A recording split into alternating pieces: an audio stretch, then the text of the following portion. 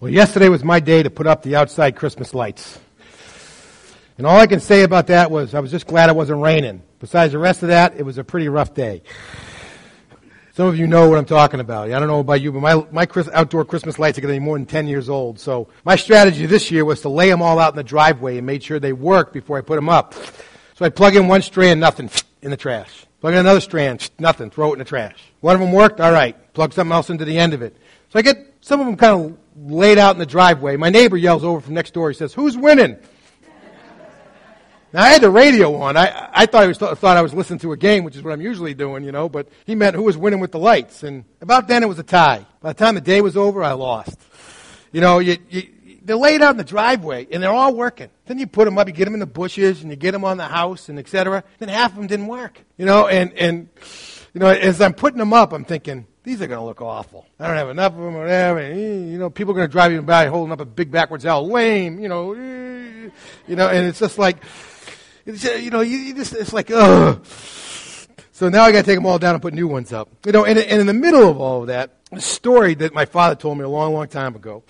You know how dads love to tell stories about how rough their childhoods were and et cetera. And he used to love to tell us, in Christmas, I was just grateful if I got a fresh piece of, like a fresh piece of fruit, like an apple or an orange or whatever, This while you're supposed to feel guilty while you're opening all the gifts they went out and bought you. Oh, you got an apple when I was a kid, Like, what am I supposed to do with that? Kind of idea. But one of the stories really spoke to me related to this. It was a story of, my father's the sixth out of 7 children in his family. Actually 8, but one of them was born still. But he was the sixth out of the 7 living children. And he was the youngest of the 5 boys. And one of his oldest brothers, back when my dad was still literally 7 or 8 years old, decided he wanted to take up smoking cigarettes. My grandfather, who was a farmer, wasn't too happy with the situation. So he thought he'd try some reverse psychology on him. So he said, all right, he says, you can smoke, but you're going to sit down and you're going to smoke a whole pack without stopping. So he sat down and he just started one after another, and he goes through the 20 and he's sick as a dog. He's just sick. Now my grandfather figured that'd make him stop, right? It didn't, of course. You know how that goes.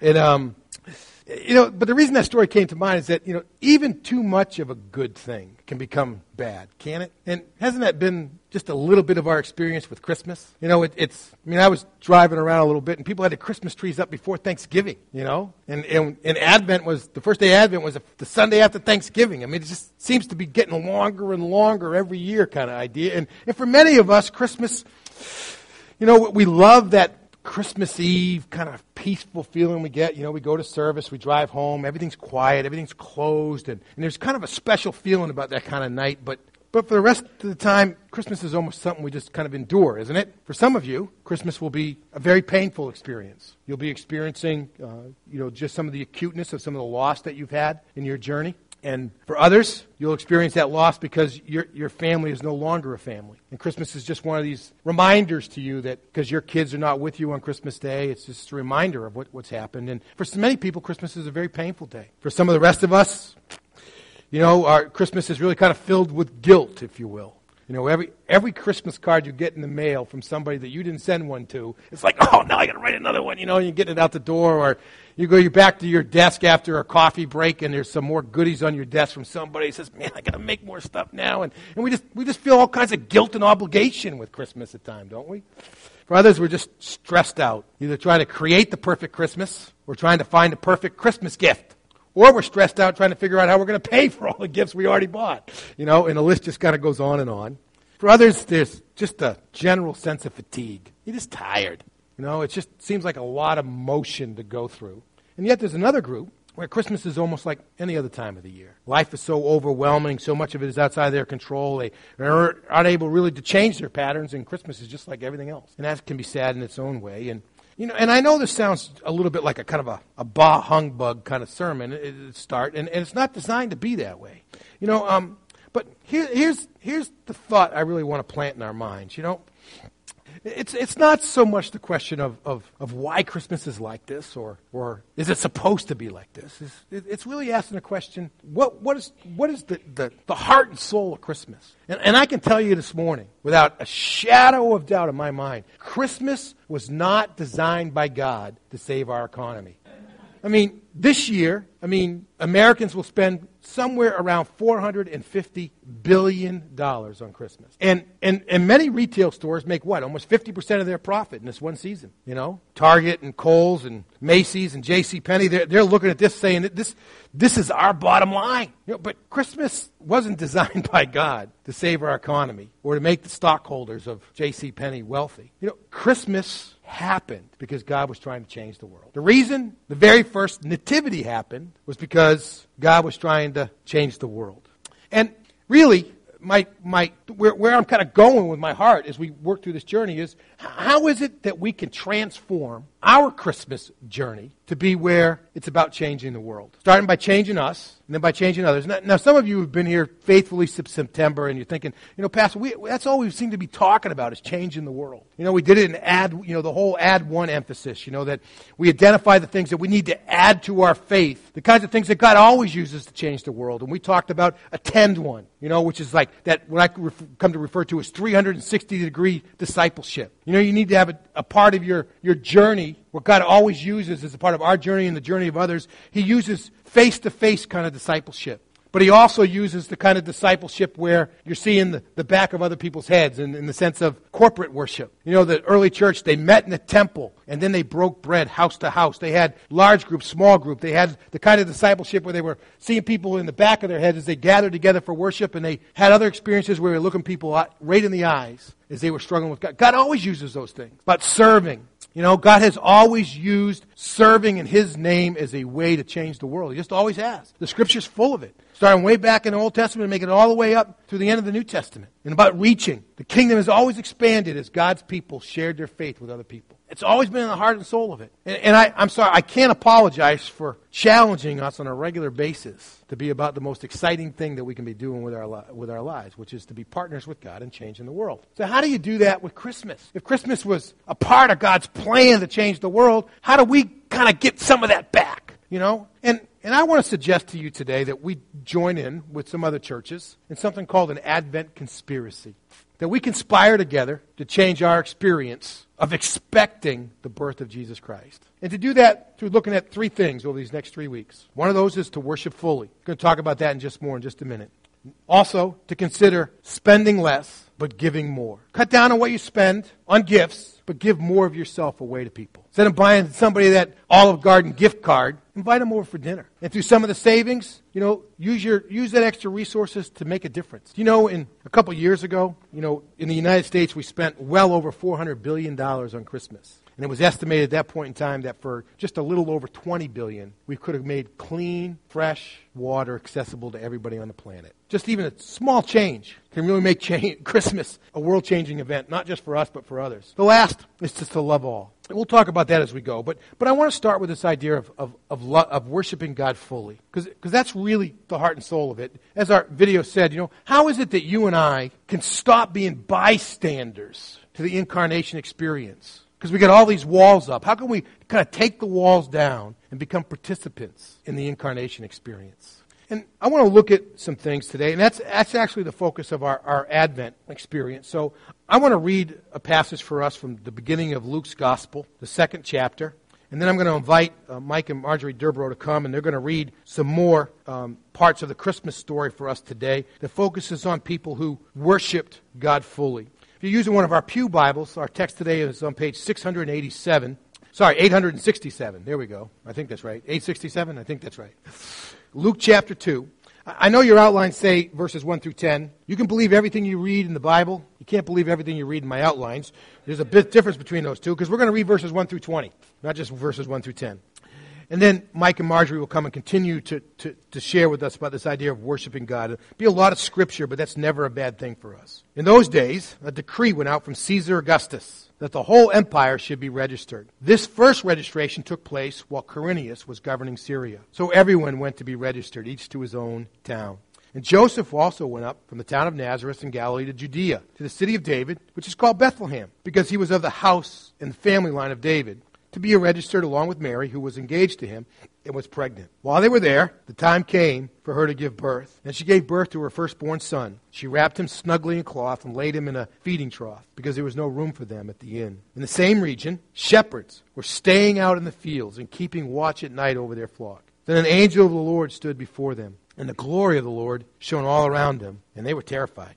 But the angel said to them, "Don't be afraid, for look, I proclaim to you news of great joy that will be for all the people. Today a Savior, who is Messiah the Lord, was born for you in the city of David. This will be a sign for you. You will find a baby wrapped snugly in cloth and lying in a manger." And suddenly there was a multitude of the heavenly host with the angel, praising God and saying, "Glory to God in the highest, and peace on earth to people he favors." When the angels had left them and returned to heaven, the shepherds said to one another, "Let's go straight to Bethlehem and see what has happened, which the Lord has made known to us." And they hurried off, and they found both Mary and Joseph and the baby who was lying in the feeding trough. And after seeing them, they reported the message they were told about this child. And all who heard it were amazed at what the shepherds said to them. But Mary was treasuring up all these things in her heart and meditating on them. The shepherds returned to glorifying and praising God for all they had seen and heard, just as they had been told.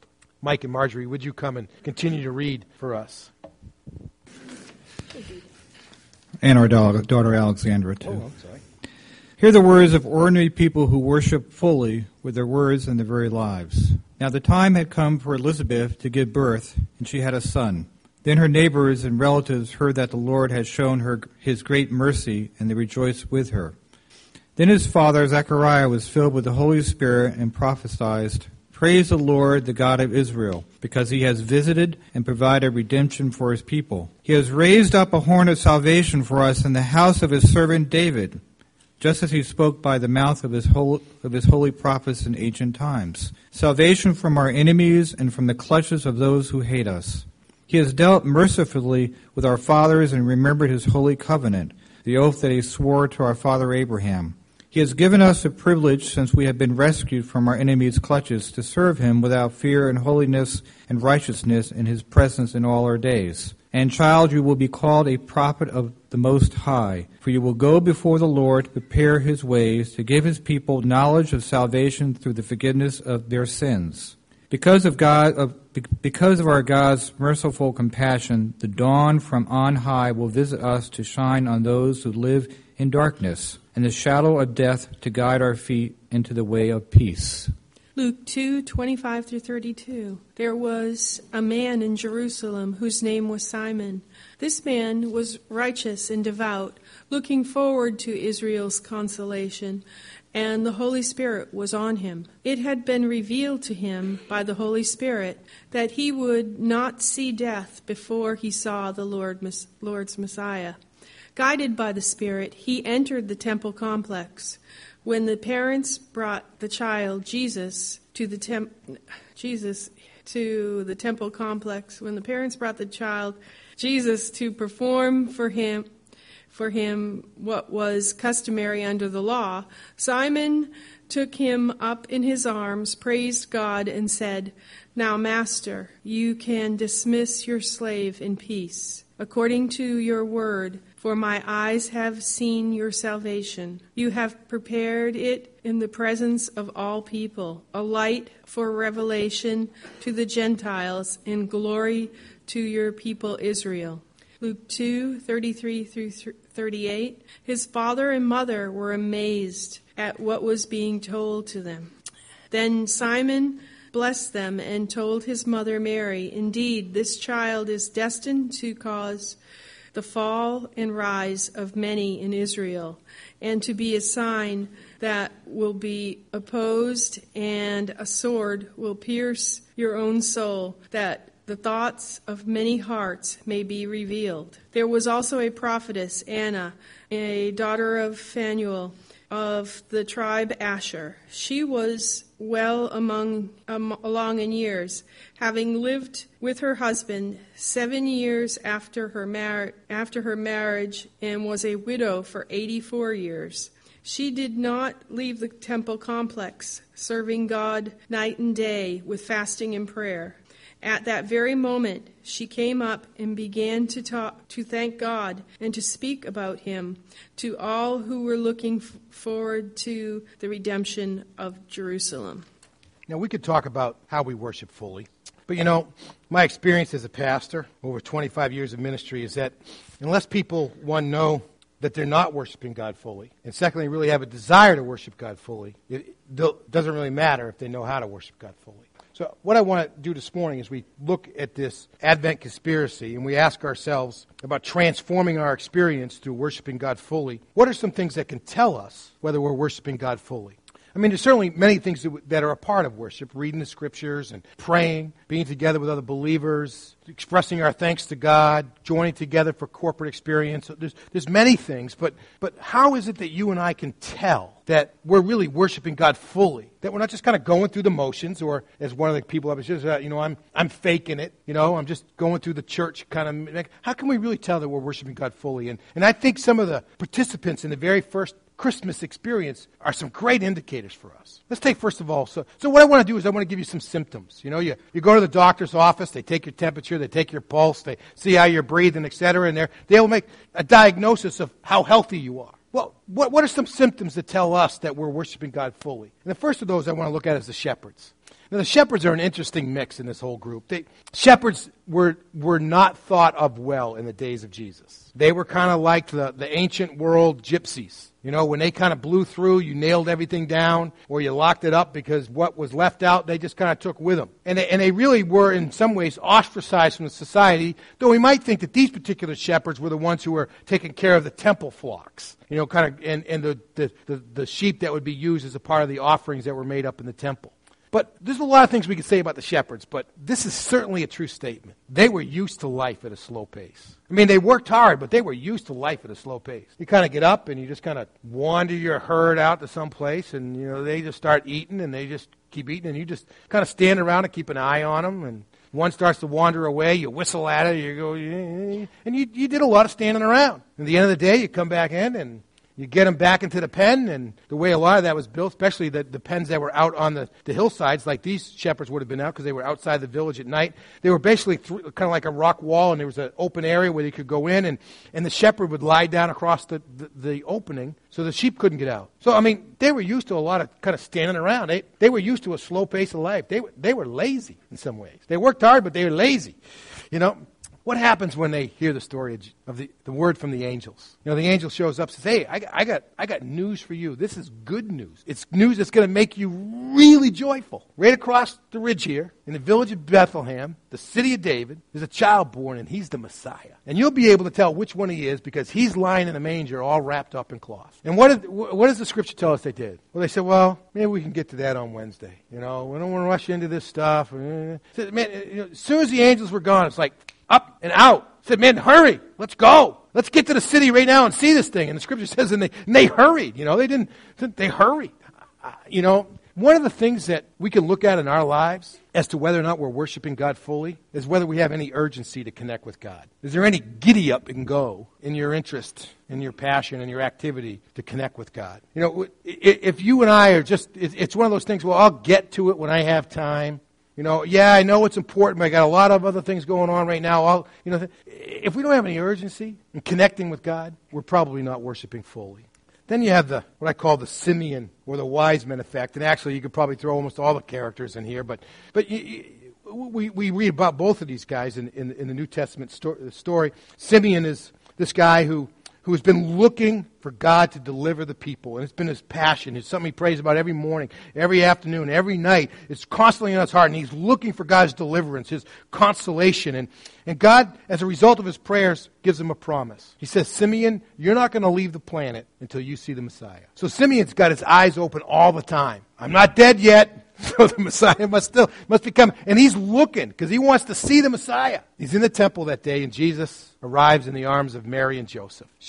After giving birth, she was unclean for a while by their standards, and now she's clean, the rites of purification, whatever. And they're bringing the child up because they're going to offer up the appropriate offering, saying, we recognize that this child is your gift to us. So they're coming into the temple, and Simeon's looking for the Messiah. And he sees Jesus, and he says, you know what? God keeps his promises. And he just kind of breaks out into a song of praise, doesn't he? Just a celebration. Wise men the same way, right? Here's these guys. Can you imagine? I mean, we read them and say, oh, what a cool story. These guys have been traveling for months to get to Jesus. They're way off in the east, and they're looking at the stars, and they see this special star emerge in the sky, and they start going through all of their books or whatever, and it's related to a prophecy about the birth of a king in Israel. And so they pack up their camels, and they travel for months. It's not like they went down to Logan and picked up a first-class ticket, hopped in and just... I mean, these guys traveled through the dust in the desert for months. And they get to Jerusalem, and they haven't heard anything about it. And finally, they make their way out to Bethlehem, and when they get there, even though their camels are loaded up with gold, frankincense, and myrrh, these incredible gifts, their only reaction, their first reaction, is like they just couldn't help it, is they just had to bow down and worship. And probably the way they did that in their culture was more to bow and then put their head to the ground, like this. I mean, they just had to celebrate. And you and I can tell that we're worshiping fully. That even with all that might be going on in our lives, deep down inside, we still feel a real sense of why we should celebrate God. It's a powerful impact of worshiping God fully. So we have the shepherd effect of having urgency in connecting with God. We have the Simeon effect or the wise men effects of sensing a real reason to celebrate God. And then we have the Mary effect. Mary has, we celebrate her, and we should, but I don't think we appreciate the dilemma that she was in. Here was a young girl, maybe 15, 16 years of age. She's engaged to Joseph, which means she's legally married. And before they have their wedding night, she turns up pregnant. Now, in our society, especially with a young girl like that, we might grieve over that, but in many ways, it's not a big deal. The celebrities, right? They say, well, I'm pregnant out of wedlock, but I'm going to wait until I had the baby and get back in shape before I have the wedding because I want to look good when I get married. You're right. It's just not a big deal anymore. Back then, somebody like Mary could land up dead. They could be stoned for getting pregnant out of wedlock. So the angel shows up to her and says, Mary, I got good news for you. You're going to have a baby out of wedlock. And what does Mary say to her? Say to the angel, behold, the bondslave of the Lord. Be it to me as according to your word. You and I can tell if we're really worshiping God fully, if we're really available to God to use. If we're really available to God to use, if we are genuinely available to be used of God, we can tell that we're worshiping God fully. And I'm not talking about being available to show up for the adult Christmas party because there's going to be desserts there. I'm talking about being available to God to use in ways that might be challenging and uncomfortable and stretching and maybe even humbling. Then there's the Joseph effect. Can you put yourself in the shoes of Joseph? He's engaged to be married to Mary, and she turns up pregnant before their wedding night. And I have two boys. I try to imagine what it would be like if my daughter had come home and said to me, I'm pregnant, but it's God's child. I would have thought to myself, you should have come up with a better story than that. So you think how Joseph might have felt like, give me a break,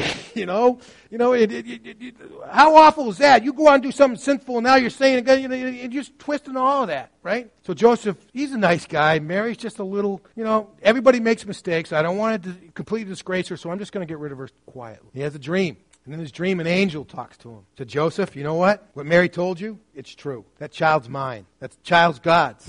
You need to get up and marry her. What does the scripture tell us Joseph did? Next morning, he wakes up, doesn't even bother to brush his teeth. He just grabs Mary, runs down to the town hall. He gets married to her. I'm ad-libbing just a little bit. But you get the idea, right? You and I can tell we're worshiping fully when our obedience is truly responsive to God. When God speaks, we do. I'd venture to guess that every single one of us sitting here today, myself included, has an item on our spiritual to-do list that we know that we need to bring our lives into obedience before God, and we haven't done it yet. And when we're worshiping God fully, we have the Joseph effect. Say, I'm going to do that today. I'm going to do that today. I'm going to take care of that today. One last effect. It's the Anna effect. It's interesting, this woman that pops up in the story after Simeon. She's in the temple. Scripture says she got married. She was married for 7 years, and her husband died. The language of the original Greek, it's hard for us to tell, saying that she lived from that point forward, and when the time she met Jesus, she was 84, or whether from that point, from the time of her death, up to when she met Jesus, it was 84 years after that. So we don't know if she was 84 or like 107. Either way, she's an old lady, they didn't live that long in those days. Even now, like in Rwanda, the average life expectancy of an adult male is like in the 40s, And so here, she's 84. She's old. Or she's over 100. She's really old, And she sees Jesus in the hands of Simeon. That's kind of the impression we get from the scripture. But she encounters Jesus in the temple. And what's her reaction? She has words of praise. And then the scripture says, and she couldn't stop talking to everybody about him. One of the ways you and I can tell if we're worshiping God fully is that we're just talking to other people about Jesus. We're just talking to other people about Jesus. We're actively sharing our faith with others. fact, I want to challenge you as a part of our Advent conspiracy to identify a couple of people that you want to try to share Jesus with. And start praying for them right today. And pray for them all through the month of December. And invite them to come to a service. Maybe it's Christmas Eve. Maybe it'll be one of our other services throughout this journey. But focus in specifically on somebody that you feel God wants you to share your faith with. Because part of worshiping fully is to be actively sharing our faith, which also means we got to know people that we need to share our faith with. We can't just kind of get cocooned into our holy huddle, if you will. But as we wrestle with what you say, you know what? That's I certainly have issues here. You know, I don't have the urgency I ought to have in connecting with God, or, you know, my obedience isn't that immediate, or I haven't shared my faith with anybody in months. Maybe I've never shared my faith with anybody else. How do I get to a place, you know, what's going to prompt me to move to a place where I'm worshiping God more fully? And I want to kind of give you just a couple of reasons why you should worship God fully. Some things maybe that can light your fire just a little bit. And I'm just going to give you a little taste, kind of like the free samples you get at BJ's, you know, just a little taste. You know, and here's the first one. And even though this is extremely familiar to many of us, let's not minimize the enormity of this message. That God loves you. God loves you. Whether you feel like you're one of these, I'm beyond redemption, or there's no way. God loves you. The supreme being in the universe who created the world wants to have a love story with you. That's an incredible word. See, this is not love. This is love. Not that we've loved God, but that He loved us and sent His Son to be the payment for our sin. God loves you. But here's how God showed His love for us. That while we were yet sinners, Christ died for us. He loves us. God has done everything necessary to fulfill His purpose of you and I being able to live in an everlasting relationship with Him. It starts now and lasts for all of eternity. You know, God said, I've come that you might have life and have it abundantly. You know, He's not willing that any. God wants our eternal life to begin now in relationship with Him and to last forever. And has even taken action to overcome the biggest barrier to that happening, which is our own sinfulness. The fact that we want to do life our way, not God's way. And all of us have sinned and come short of the glory of God. And God's made provision in the place of His Son. And that provision started in the manger. And the manger should be just as convicting to us as the cross is. Because the only reason Jesus lied in that manger was because we were sinners. And God was making provision for us because He loves us. And we can experience that love in our lives by faith, which is just a complete trusting of our lives. Saying, you know what, I'm going to do life God's way because He loves me. It's an amazing thing to remember that God loves us. And it can spur us on to worshiping fully. The second truth is likened to the first. But it's a great reminder for us because many of us are on very different paths. Some of them not that great right now in our lives. But it's a great reminder to us that God is with us. One of the names given to Jesus in the birth narratives, the stories of Scripture that relate to His birth, is that He was called Emmanuel, which means God with us. I don't care where you are in your journey right now, whether you've just gotten the biggest promotion in your life, or the best grade you've ever scored on a test or whatever, or whether you're in some of the most difficult emotional or financial moments you've ever been in. God is with us. That's a reason to worship Him fully. You know, I've been reading a book off and on, just kind of as a part of this journey. It's a book I picked up to the suggestion of a fellow pastor.